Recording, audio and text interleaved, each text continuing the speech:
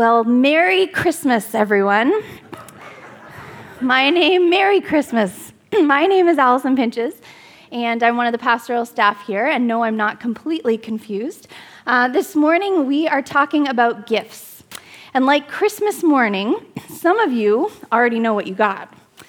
Some of you might be wondering if you can exchange your gift, and some of you might just have something unexpected waiting to be unwrapped.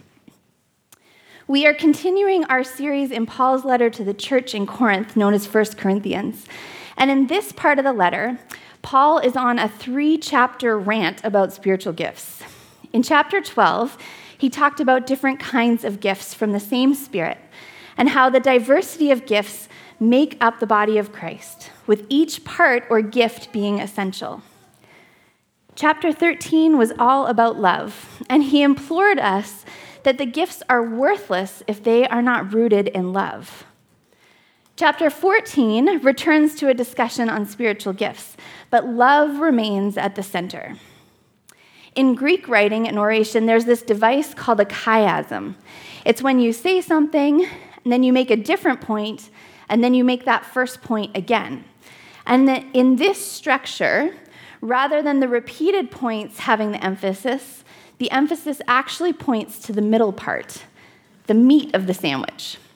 So when Paul talks about spiritual gifts, then about love, and then about spiritual gifts again, he is actually calling our attention especially to the chapter on love and highlighting that without love, the gifts are worthless. So with love as the foundation, let's continue the discussion on gifts. Would you join with me in prayer? Father God, I pray that you would help us to have eyes to see and ears to hear the truth that you would have for us this morning. And God, I pray that you would help us, that you would stir in us if there is something more for us to receive or understand about the spiritual gifts and what you might have for us. Would you lead us by your Holy Spirit? For we ask this in your name, Jesus. Amen. 1 Corinthians chapter 14, starting at verse 1. Follow the way of love and eagerly desire gifts of the Spirit, especially prophecy. For anyone who speaks in a tongue does not speak to people but to God. Indeed, no one understands them. They utter mysteries by the Spirit. But the one who prophesies speaks to people for their strengthening, encouragement, and comfort. Anyone who speaks in a tongue edifies themselves, but the one who prophesies edifies the church. I would like every one of you to speak in tongues, but I would rather you have prophecy. The one who prophesies is greater than the one who speaks in tongues, unless someone interprets, so that the church may be edified. Now, brothers and sisters, if I come to you and speak in tongues, what good will I be to you unless I bring you some revelation or knowledge or prophecy or word of instruction? Even in the case of lifeless things that make sounds, such as the pipe or harp, how will anyone know what tune is being played unless there is a distinction in the notes? Again, if the trumpet does not sound a clear call, who will get ready for battle? So it is with you. Unless you speak intelligible words with your tongue, how will anyone know what you are saying? You will just be speaking into the air. Undoubtedly, there are all sorts of languages in the world, yet none of them is without meaning. If, then, I do not grasp the meaning of what someone is saying, I'm a foreigner to the speaker, and the speaker is a foreigner to me. So it is with you. Since you are eager for the gifts of the Spirit, try to excel in those that build up the church. For this reason, the one who speaks in a tongue should pray that they may interpret what they say. For if I pray in a tongue, my spirit prays, but my mind is unfruitful. So what shall I do? I will pray with my spirit, but I will also pray with my understanding. I will sing with my spirit, but I will also sing with my understanding. Otherwise, when you are praising God in the Spirit, how can someone else, who is now put in the position of an inquirer, say, Amen to your thanksgiving, since they do not know what you are saying? You are giving thanks well enough, but no one else is edified. I thank God that I speak in tongues more than all of you, but in the church, I would rather speak 5 intelligible words to instruct others than 10,000 words in a tongue. Brothers and sisters, stop thinking like children. In regard to evil, be infants, but in your thinking, be adults. In the law it is written, with other tongues and through the lips of foreigners I will speak to this people, but even then they will not listen to me, says the Lord. Tongues, then, are a sign, not for believers, but for unbelievers. Prophecy, however, is not for unbelievers, but for believers. So if the whole church comes together and everyone speaks in tongues and inquirers or believers come in, will they not say that you are out of your mind? But if an unbeliever or an inquirer comes in while everyone is prophesying, they are convicted of sin and brought under judgment by all, as the secrets of their hearts are laid bare. So they will fall down and worship God, exclaiming, God is really among you. The word of the Lord. Be to God. So our passage opens this morning with, follow the way of love and eagerly desire gifts of the Spirit. The verb for follow could be translated as run after love, flee after love, fight for love. One commentator described it as pursuit with persistence, indicating a never-stopping action. Run and keep running after love. Run as if your life depended on it. Love, agape, this other-serving love. With love once again as the foundation, Paul says, eagerly desire or seek after, burn with desire for, earnestly pursue the spiritual gifts. Now, that might be how we feel about what's under the tree on Christmas morning, but probably not too often about spiritual gifts. So what are we missing? After Jesus died on the cross and was raised 3 days later, he appeared to his disciples over a period of 40 days. And before he ascended to heaven, he told them to go to Jerusalem and wait for the Holy Spirit. Stay in the city until you have been clothed with power from on high, he says in Luke 24. In Acts chapter 2, we learn about the day of Pentecost, which we celebrated last week, when the Holy Spirit was given to them. And then on numerous occasions throughout the letters to the new believers, the Apostle Paul mentions these manifestations of the Holy Spirit that he names as spiritual gifts, all different God-given abilities sourced from the Holy Spirit. Paul says in 1 Corinthians 12:7, now to each one, the manifestation of the Spirit is given for the common good. Jesus told his disciples that it would be better for them for him to leave and send his Spirit, the manifestation of himself, available to all believers anywhere and anytime. The gifts of the Spirit are a particular expression of the Holy Spirit given to believers in the form of God-given abilities. So now back to Corinth, with a quick stop in the 1980s. To date myself, I grew up between the crazes of Cabbage Patch Dolls and Tickle Me Elmo. The height of Cabbage Patch Dolls was before me, but I received a few hand-me-downs from a post-Cabbage Patch craze era. But I was a bit too old for Tickle Me Elmo. Do you remember that one? One Christmas, this pulsating, not particularly cuddly Elmo doll was all the rage. When you tickled him, he shook and said, ha, ha, ha, ha, ha, ha, ha, that tickles. It was actually kind of creepy. It seems that often at Christmas, there is this hot toy that no store can keep on the shelves, that inspires fistfights in the aisles, and that eBay pirates sell the sought-after item for an exorbitant price. Well, speaking in tongues for the Corinthian church was a bit like this hot new toy that everyone had to have and couldn't wait to show off. Remember, these are early days of Christianity. People are floored at these gifts of the Spirit, but there's an immaturity in understanding what they're for. It's like they've been given a box of tools, but they're not sure how to use everything or what tool to use for what purpose. The Corinthians are super excited about these new gifts, and it seems that their gatherings were full of people speaking in tongues or in languages that others didn't understand. And Paul questions the benefit of no one understanding what the other is saying, which brings Paul to his main point. The spiritual gifts are meant to help build up the church, period. He's like a broken record on this point. Does it build up the church? No. Well, that's not the main purpose of spiritual gifts. Paul's argument here is not inherently against tongues, but how it was being practiced at the time. For those less familiar, speaking in tongues refers to someone being given an ability to speak in a language not their own. It's often used like a personal prayer language between someone and God, or as they intercede on someone's behalf, or sometimes to bring a word to the congregation which needs to be interpreted. Paul is not against speaking in tongues. He says he speaks in tongues more than any of them, and he would love for them all to speak in tongues. But Paul is raising some issues with how this was being practiced. He argues that it's not building up the body if one person is speaking something that no one else can understand. It may be encouraging to an individual, but it's not strengthening the church or helping the body to grow. He says, sounds that can't be understood by others and have no meaning are like someone just blowing air into an instrument. There's no music, it's just noise. Paul says if you're praying a prayer of thanksgiving in a way no one can understand, how can anyone say amen in agreement, making your prayer their own and so building up the church?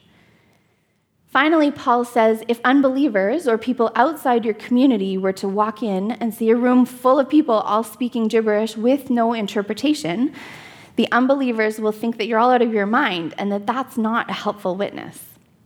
Instead, Paul urges them to pray in the Spirit and with their mind, to use their thinking and intellect as well as their heart. Because gifts are primarily meant to build up the church, Paul advocates for prophecy for its role of revealing divinely inspired truth, which strengthens the church. So what is prophecy, and how does it build up the church? As with the other gifts, it doesn't look exactly the same on each person, but it has to do with speaking truthfully. Here are a couple definitions. It's foretelling truth to others, or sharing something from divine inspiration that declares the purposes of God. We often think of prophecy or a prophetic word just being about predicting the future, but the commentators don't place much emphasis on the telling the future aspect of prophecy, but rather revealing truth inspired by God. There are all kinds of ways prophecy can be expressed: prophetic teaching, divinely inspired revelation from God, or a word of truth for someone, or prophetic leadership, knowing how an organization needs to move and change. One way that I might characterize people I've known with prophetic gifts is that they see what is and what ought to be, and they are painfully aware of the gap in between. They can see what could be. More than most, they have an ability to understand life in the kingdom, what it looks like to be in right relationship with God, with others, ourselves, and the earth. They can almost taste that kingdom reality. But rather than living in the clouds, they are very much aware of the current state of things. Some of my friends with prophetic gifts struggle. They aren't always the happiest people because they live very much aware of these two realities, what could be and what is, and they feel the chasm between them. They can get frustrated with the status quo, and when people aren't moving towards a vision or new reality as quick as they think they should. It's often a lonely place, because when what is crystal clear to you seems frustratingly obscured to those around you, it can be disheartening and you can feel alone. But we need to hear from our prophets. We need to hear from those that have 20/20 vision on life in the kingdom, what is possible. And we need their help to point us away from our current reality towards that potential. Prophecy builds the church as it calls us away from the limits of what is and more into what could be in the fullness of the kingdom. One of my friends with a prophetic gift seems to have this clearer line of communication with God. I have seen her go from person to person in a room, praying on our behalf and sharing something that God speaks directly to each of our hearts. What a gift that was to our group. Another example of building up the church. More than a decade later, I'm still encouraged by that word from God. Prophecy, uttering words directly inspired by God. Words that are intelligible, can be understood and acted upon by the listeners. That's what Paul says builds up the church. If we could all speak words directly inspired by God, can you imagine what kind of a community that would be? Paul says that divine truth that builds up the church is to be sought after more than a personal experience in worship. Paul says a truthful word that can be understood is a powerful witness for unbelievers. If they hear truth spoken, truth that cuts to the heart, they may recognize the presence of God among us. Paul's trying to harness their strong desire for spiritual gifts, their desire to experience God in these ways. He's trying to channel that desire to earnestly pursue, to seek after, to try to acquire gifts for the sake of building up the church. In this case, Paul was trying to de-emphasize the prominent place that speaking in tongues had come to hold in that community, and rather encourage gifts that would build up the body.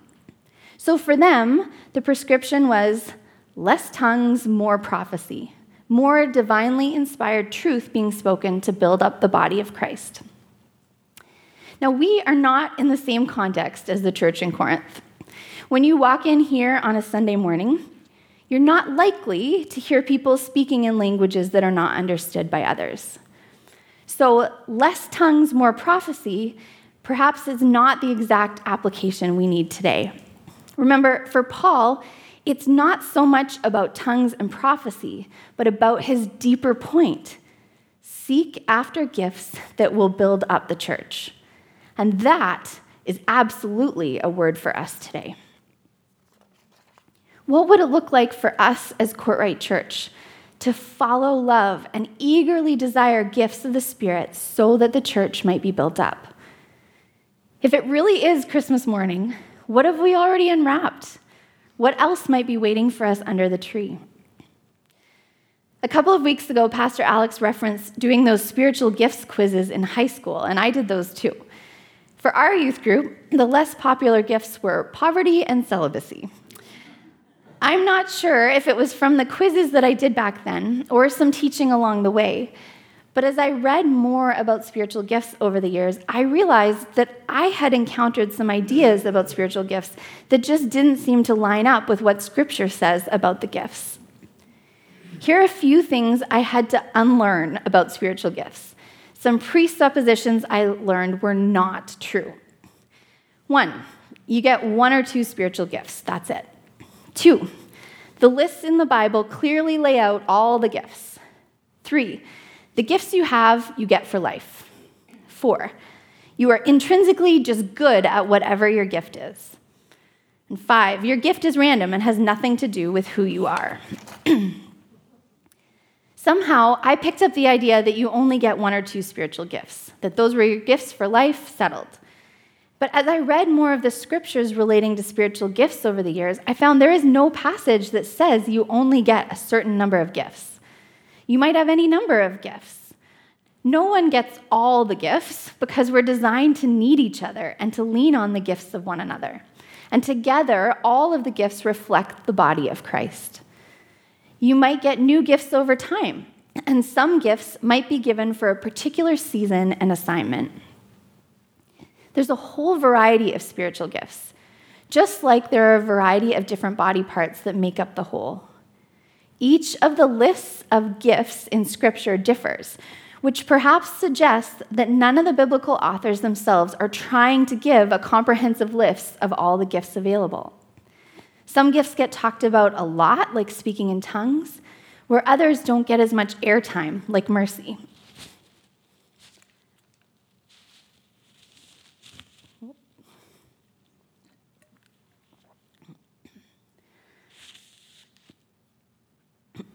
I know only a tiny fraction of the gifts that are represented in our congregation.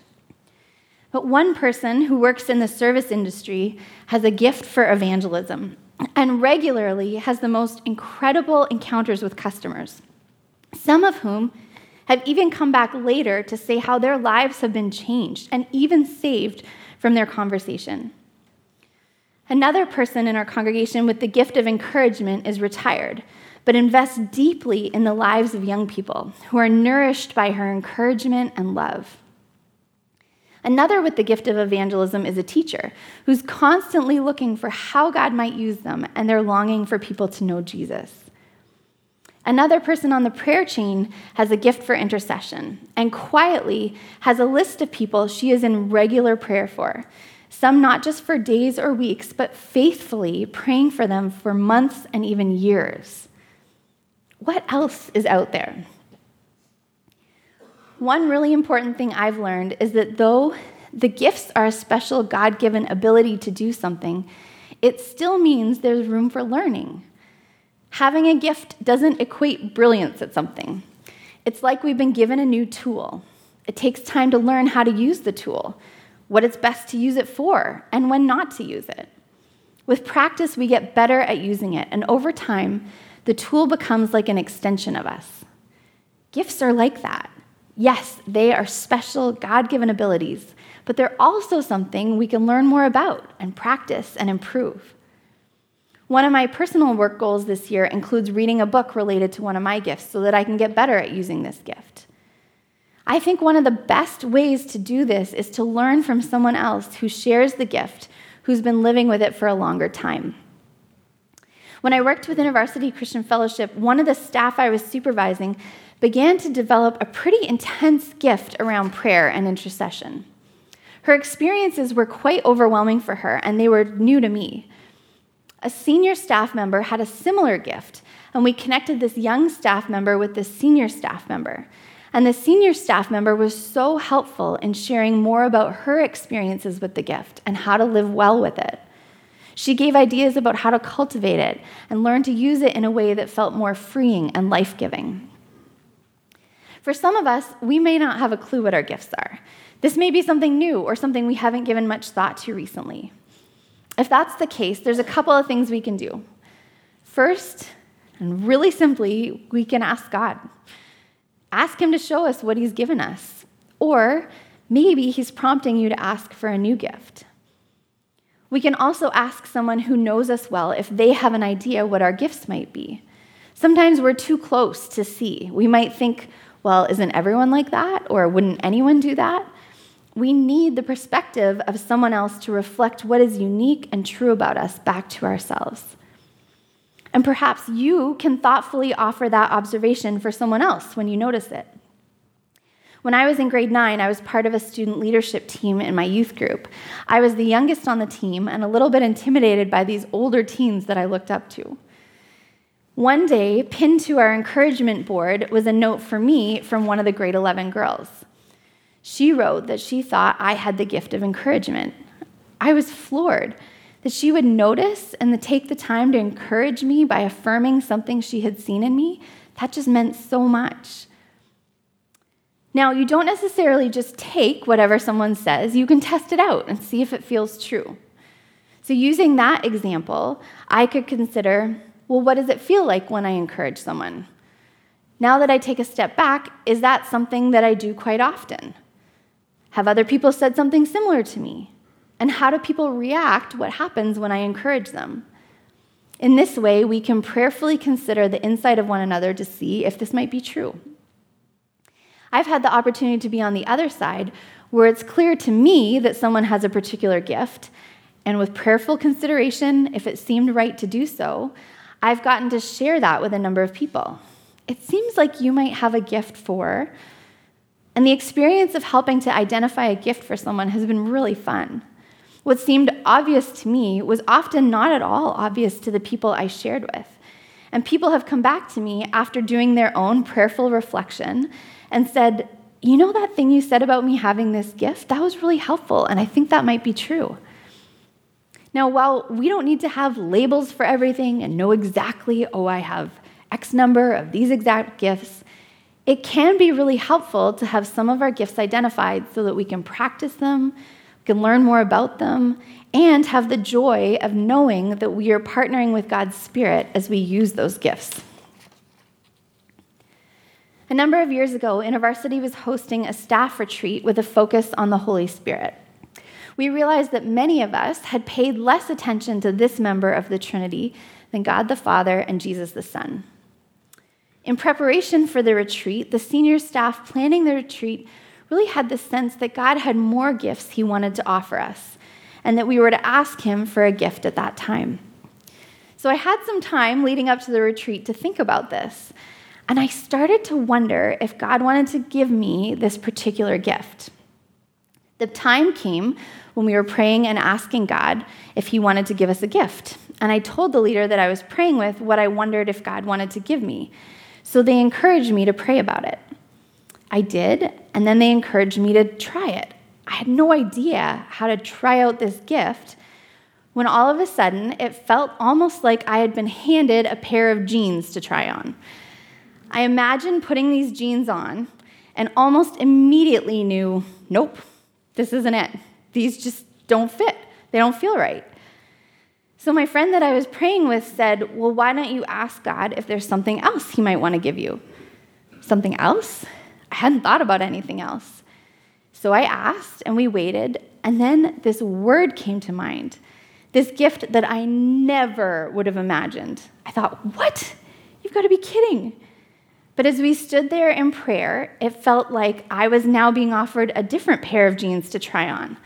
And as I tried these jeans on, much to my shock, they fit. And then I started thinking about different aspects of my life and who I am and experiences that I've had and things that I love. And it just felt like these threads came together, and I was looking at a new pair of jeans going, yep, I never would have imagined it, but this fits. That was an amazing experience. But I wondered, how do I know if I actually got that gift? I was encouraged to try it out, to look for opportunities to use that gift and just see what happens. A word that keeps coming up for the staff and elders is this word flourishing. To me, flourishing is living fully as we were meant to be, fully alive in right relationship with God, ourselves, and others, a state which bears forth more life.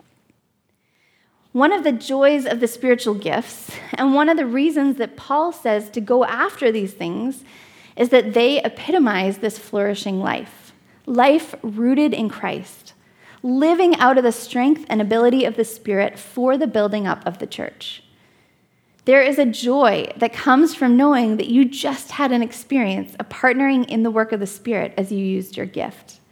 Knowing, wow, what happened was not the sum of the parts. It wasn't just me doing something well. It was God doing something beyond me, and I got to be part of it.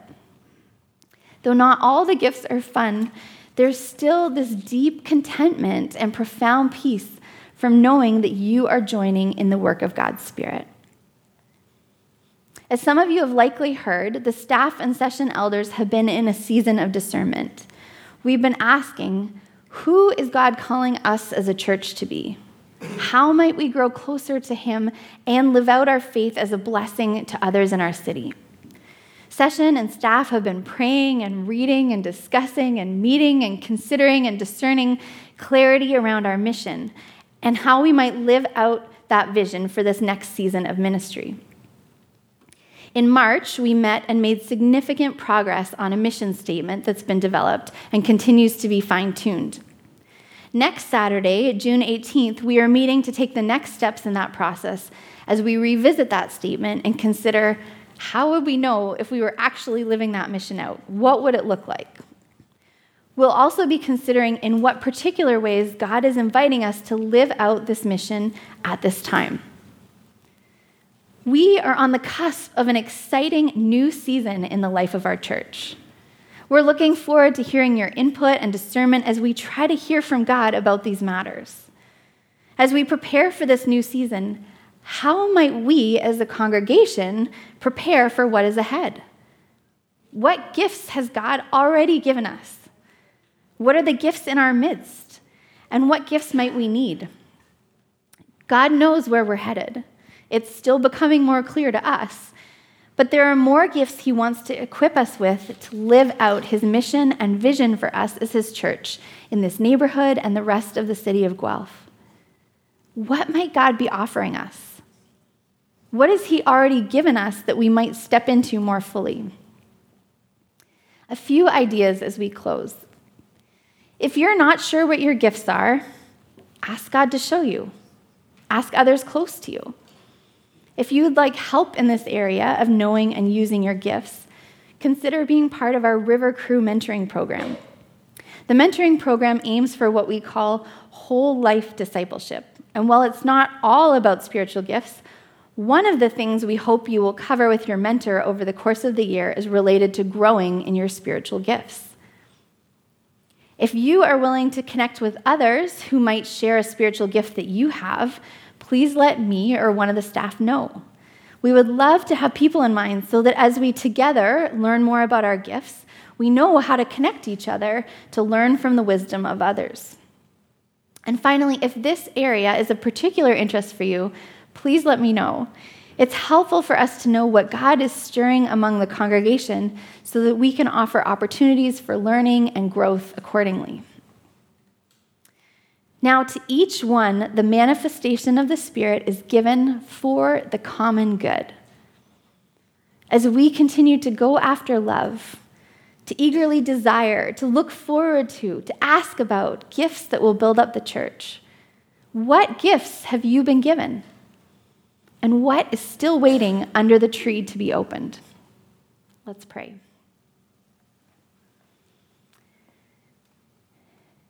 Father God, Son Jesus, and Holy Spirit, I pray that you would help us as a congregation, as your body, to become more aware of the gifts that you have already given us.